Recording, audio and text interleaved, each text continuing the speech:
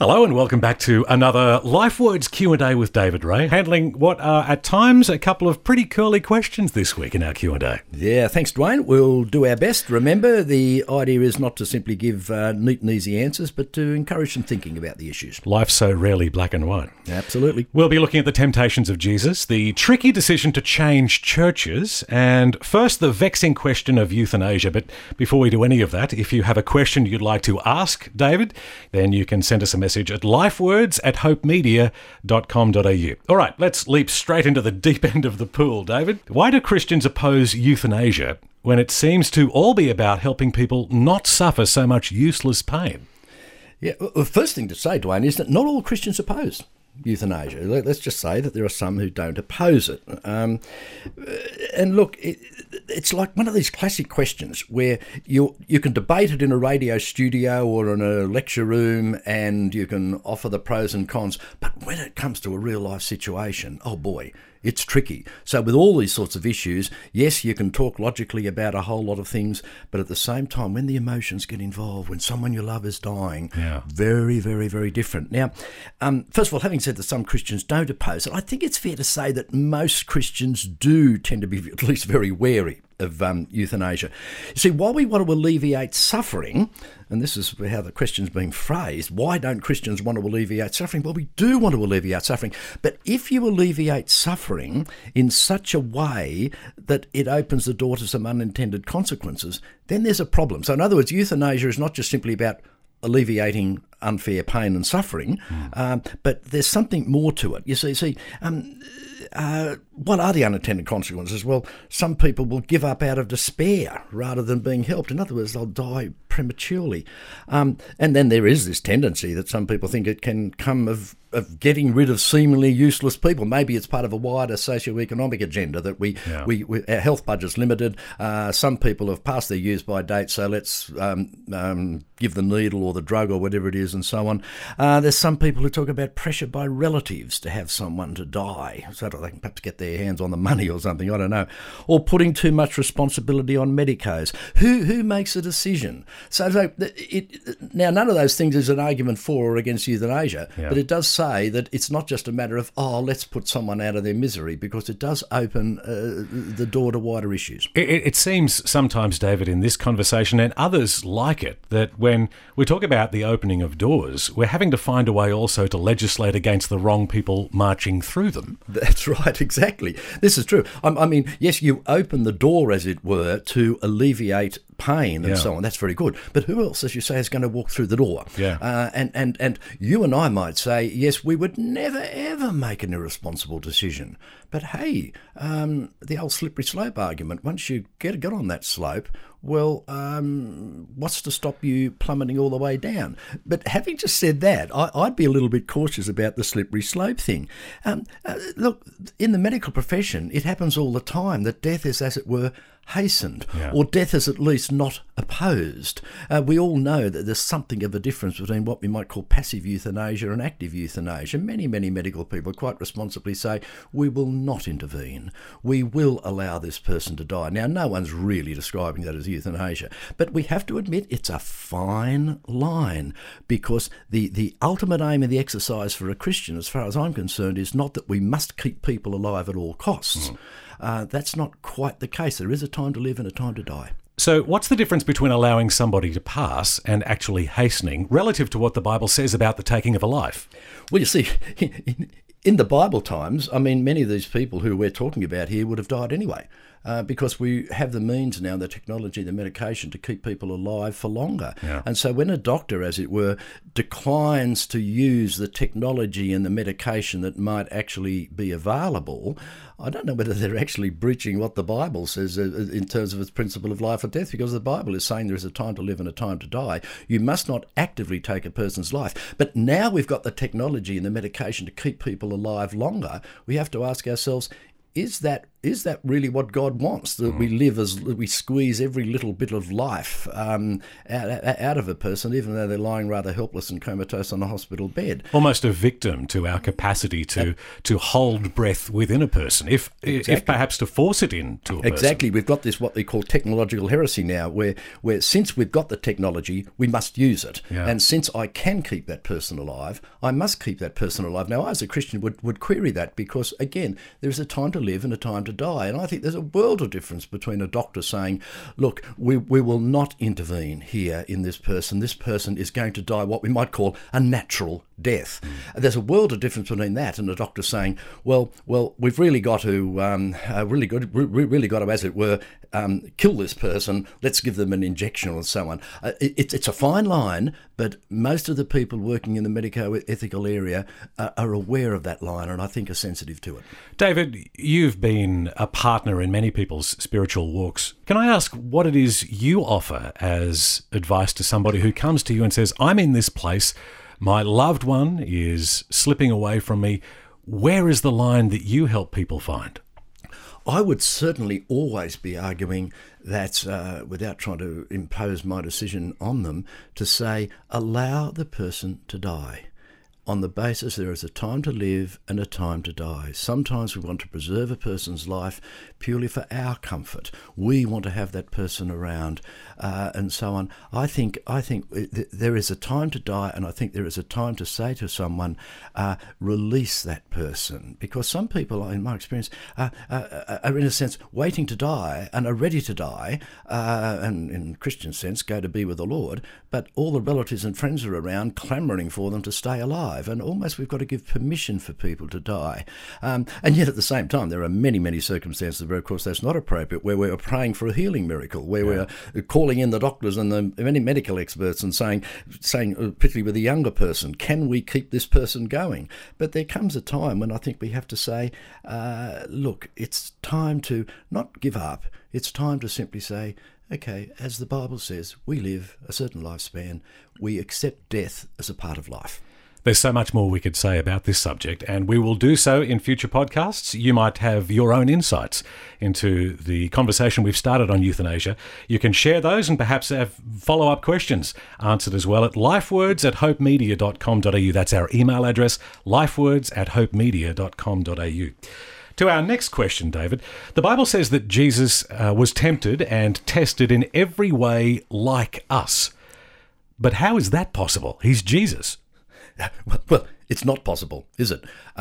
Jesus never had to suffer the stresses of marriage or parenting. He never had to endure old age or dementia. He was never concerned, or not concerned, but he never actually directly experienced institutional child abuse and so on and so on and so on. So he can't possibly literally have experienced all we experience. He can't experience what it's like to be a female, for example, obviously. Yeah. So I think what the book of Hebrews, I think this is a quote from, it's talking more generally. You see, he would have experienced the general sort of temptation we have. You see, all these issues that I've raised are really subspecies of a more general sort of temptation and testing. Are we going to be true to God, or are we not going to be true to God? Are we going to do it God's way or not? Are we going to be dependent on God or not? In marriage, in parenting, in my workplace, in my old age, in my sickness, in my health, that's the general temptation I've got. That's the general choice I've got. Do I follow God or do I not? And I think what the Bible is saying is Jesus was tempted very much to either be true to God or untrue to God, and so therefore he can understand the essential nature of our challenge rather than simply us having to say, well, he must know what it's like to be married or be old age, which obviously he didn't know what it was like. Life's about looking at horizons, whether they be, what are the near effects of this temptation? In other words, can I receive some sort of immediate gratification? Is it your impression that Jesus, when he was on earth, had a capacity to look past those immediate horizons and think more eternally? Was he, in your thinking, blessed with a way of seeing further down the track that perhaps we are as mere mortals? Oh, I think he certainly was. That comes out in these temptations in the wilderness, because Satan there was not trying to tempt him to be to say, don't be the Messiah. What Satan was saying was, be a different sort of Messiah. Turn stones into bread. In other words, be a materialistic Messiah. I'll give you all the kingdoms of the world. Be a political Messiah. Throw yourself off the temple. Be a miracle-working Messiah. In other words, he was saying, Jesus, I'll let you be the Messiah, but you be my sort of tame Messiah. Wow. Jesus was able to see beyond that, as you say, to a wider horizon and say, it might sound very, very reasonable, Satan, but I'm not going to fall for that. Now, here is where I think he can sympathise with us, because every temptation that comes to us, Dwayne, comes to us in a fairly subtle form. Satan will very rarely tempt you or me to do something evil. He doesn't say to you, Dwayne, do something absolutely terrible and wicked and evil. Horrid, yeah. Yeah, that's right. We would say, I'm not a terrible, wicked, evil, horrible person. I work for Hope 103 too. I can't possibly be that sort of person.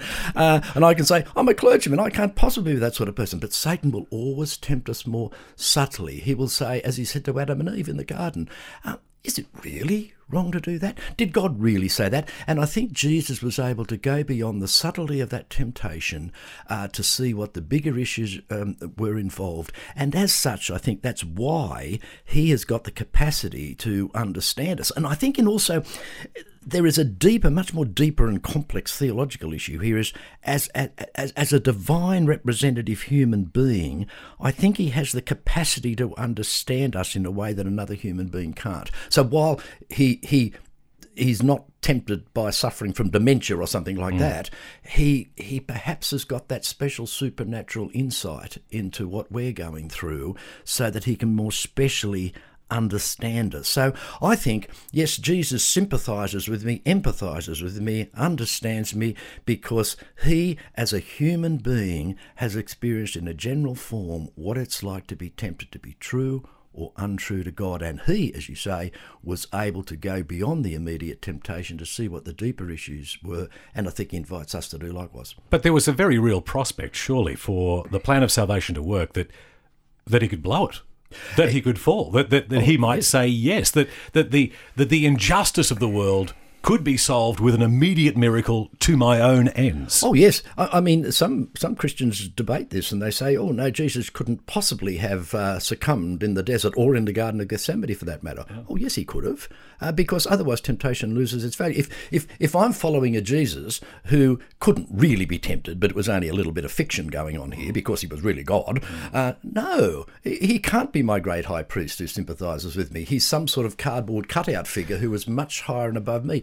Now, I think we have to accept the fact that Jesus, as he walked the earth as a human being, even though he was God in human form, that there was a possibility of being untrue to God. Now, we're going into deep theological depths there when we have to argue that, because we're saying, well, surely if Jesus truly was the Messiah, he would not have succumbed. Well, yes, and that is so, he did not succumb, but we have to also live with the fact that as a human being, when he was wrestling with Satan in the wilderness, or Satan in Gethsemane, which is what he was doing, it was a real wrestle. Yeah, it was a real decision to be made. David Ray is the author of our LifeWords Daily Devotional, and also here in this podcast answering your questions that have been emailed to us, lifewords@hopemedia.com.au. To our last question for this podcast, David. Changing churches. When's it okay to decide that it's time for a new spiritual family home, for the want of a better term? Yes, it's a tough one. It's a painful thing to do. I've been through this many times. Well, not that I've changed churches so much, but although I have done occasionally because I've been called to other churches. But it's a painful thing to do if you've been part of a church for a while. And now I'm presuming here that the essence of the question, the spirit of the question, is that this person's not a consumerist church hopper. There are people like that. I'll go to this church one week, I didn't like the music. Go to this church another week, no, my kids didn't like that, etc. That's consumerism and, trying to find the perfect church just for me. Well, I'm sorry, that's not going to work, and I would never advise church shopping like that. However, there can be a time to change churches, and I think many of us have changed churches. when I was much younger, I left my childhood church to go to another one. As a result of that, my life changed, and I think for the better. Not that I was rubbishing my childhood church, but that change, in fact, was a very, very good change. And I've had people join churches which I've pastored from other churches, and they have developed spiritually and developed ministries in such a way that it's absolutely wonderful. So changing a church can be a good thing. I'm not saying, would never say, look, you must never leave a church. You must stick with it. That can be sort of a dogged determination, but it may not be the best thing. Perhaps, look, if I just suggest a few guidelines here without saying, obviously, to this individual whether it's right or wrong for you to leave. Obviously, there's geographical factors. Yeah. If you're going to a church in a city and then you move up to Newcastle, well, yes, it's time. It's time, because it's good to be involved in your local community. Even more realistically, I think if you are too far away geographically from your church, I think it can weaken your links to the local community, even though we all know that we can drive a reasonable distance to get to a church. There are family factors. This is a controversial thing, but we have to ask ourselves, do my children fit in somehow? I've had people come to a church where I was pastoring and they loved the church, but their kids didn't have a peer group there. And so they said, well, what do we do? I said, well, it is important that your kids have a peer group. Yeah. And so I don't think you should be following your kids around all the time, but I think family factors do come in, and it's important for your kids to grow up in a peer group. And so that may be one reason why you leave a church. Doctrinal issues. Is the faith being adequately proclaimed and practiced? I mean, are there sticking points that mean I can't really go along with things? You see, I would hate it if people just left the church because they disagreed with one thing the preacher said or one thing a group leader said. But there are some significant doctrinal issues for some people, and they'll differ from one person to another. There are certain, I won't go into them now because it's not my place to do so, but there are certain doctrinal issues that would cause me to not want to be part of some churches, but be part of another instead. Not that I would rubbish that church, but I just say, no, this is an important issue. And I can't really go along with certain things in this particular church. Strategic issues. I had a situation where I was again pastoring a church where a young man said, I've got a passion for inner city urban ministry. Well, we were out in the outer suburbs. So I thought, good luck to you. God bless you. You go along there. Or someone might have a particular passion for a ministry to a particular ethnic group. And we might say, well, no, we're not involved in that. But you find a church that is, and you go along with that. Relational issues. Now, this is a tricky one, but do I belong after giving it a fair trial? I reckon if you've given a church a few months and you're still not forming relationships, people are still not talking to you, you seem to be frozen out. It could be that you say, well, look, I'm sorry, this church is not really, this church is not providing that authentic relationship. You see, an unfriendly, unwelcoming church is not a good place to be. If I'd been along to a church a few times and I was simply not welcomed, I'd leave. Not because, the preaching might be wonderful and the music might be terrific, but church has got to be a place of relationship, and I think an unfriendly, unwelcoming church denies that. So I think those would be reasons why I would leave. But embedded in each of those are issues. Geography, how far is too far? Doctrine, as I've said, is that issue frightfully important, or can I live with it? Yes, I can live with the fact that this minister is strongly Calvinist in his theology and I'm not, because the youth group's fantastic for my kids. Yeah. There's all sorts of factors. David, where do we draw the line between selfish introspection, how I'm feeling about a process, versus the truth of a church, for instance? How do we know when this becomes all about me and that I'm deciding what's right for me, when surely faith is about something more than my own needs, and yet it still needs to draw from that capacity for us to be aware of our own spiritual walk? Look, that's a tough one. There's two opposite areas you can go to here. Some people say, I go to church simply in order to give. It's not about me. It's not about meeting my needs. I think that's wrong, because it's wrong for this reason, because people then come on to say, it's all about me ministering to others, me serving others, not about people ministering to me. Problem. I will not be able to sustain a ministry to others if I am running spiritually dry myself. Yeah. So I have got to receive in order to give. Some pastors, I think, are guilty of saying to people, you don't come to church in order to receive, you come to church in order to give. I challenge that. You come to church to receive in order to give. So I think you have to reflect on the fact, if you are coming to a church simply to receive, I think that's a problem. But then again, if you come to a church and, as it were, in a spirit of, I think, wrongful sacrifice, say, I am just going to put up with this church which is dysfunctional on so many levels because I want to give to people, then my problem is that, well, what are you receiving from that church that you can give to others? As a pastor teacher of a church, it is, I would say to the church, it's my job, or one of my jobs, to give to you. To give, so that you can give to others, not to simply satisfy and pander to your own selfish needs and so on. But there is nothing wrong with coming to church saying, I want to get something out of this church gathering. And people seem to say, oh, that's all consumerism. No, it's not. Because the church, the Bible says when we meet together, we are to encourage one another, we are to bless and exhort one another, we're to comfort one another, we're to encourage one another, all these sorts of things. And if I'm not getting that systematically, I can never get it perfectly, but if I'm not getting that systematically, well, I can't just simply say, oh, well, it's not about me anyway.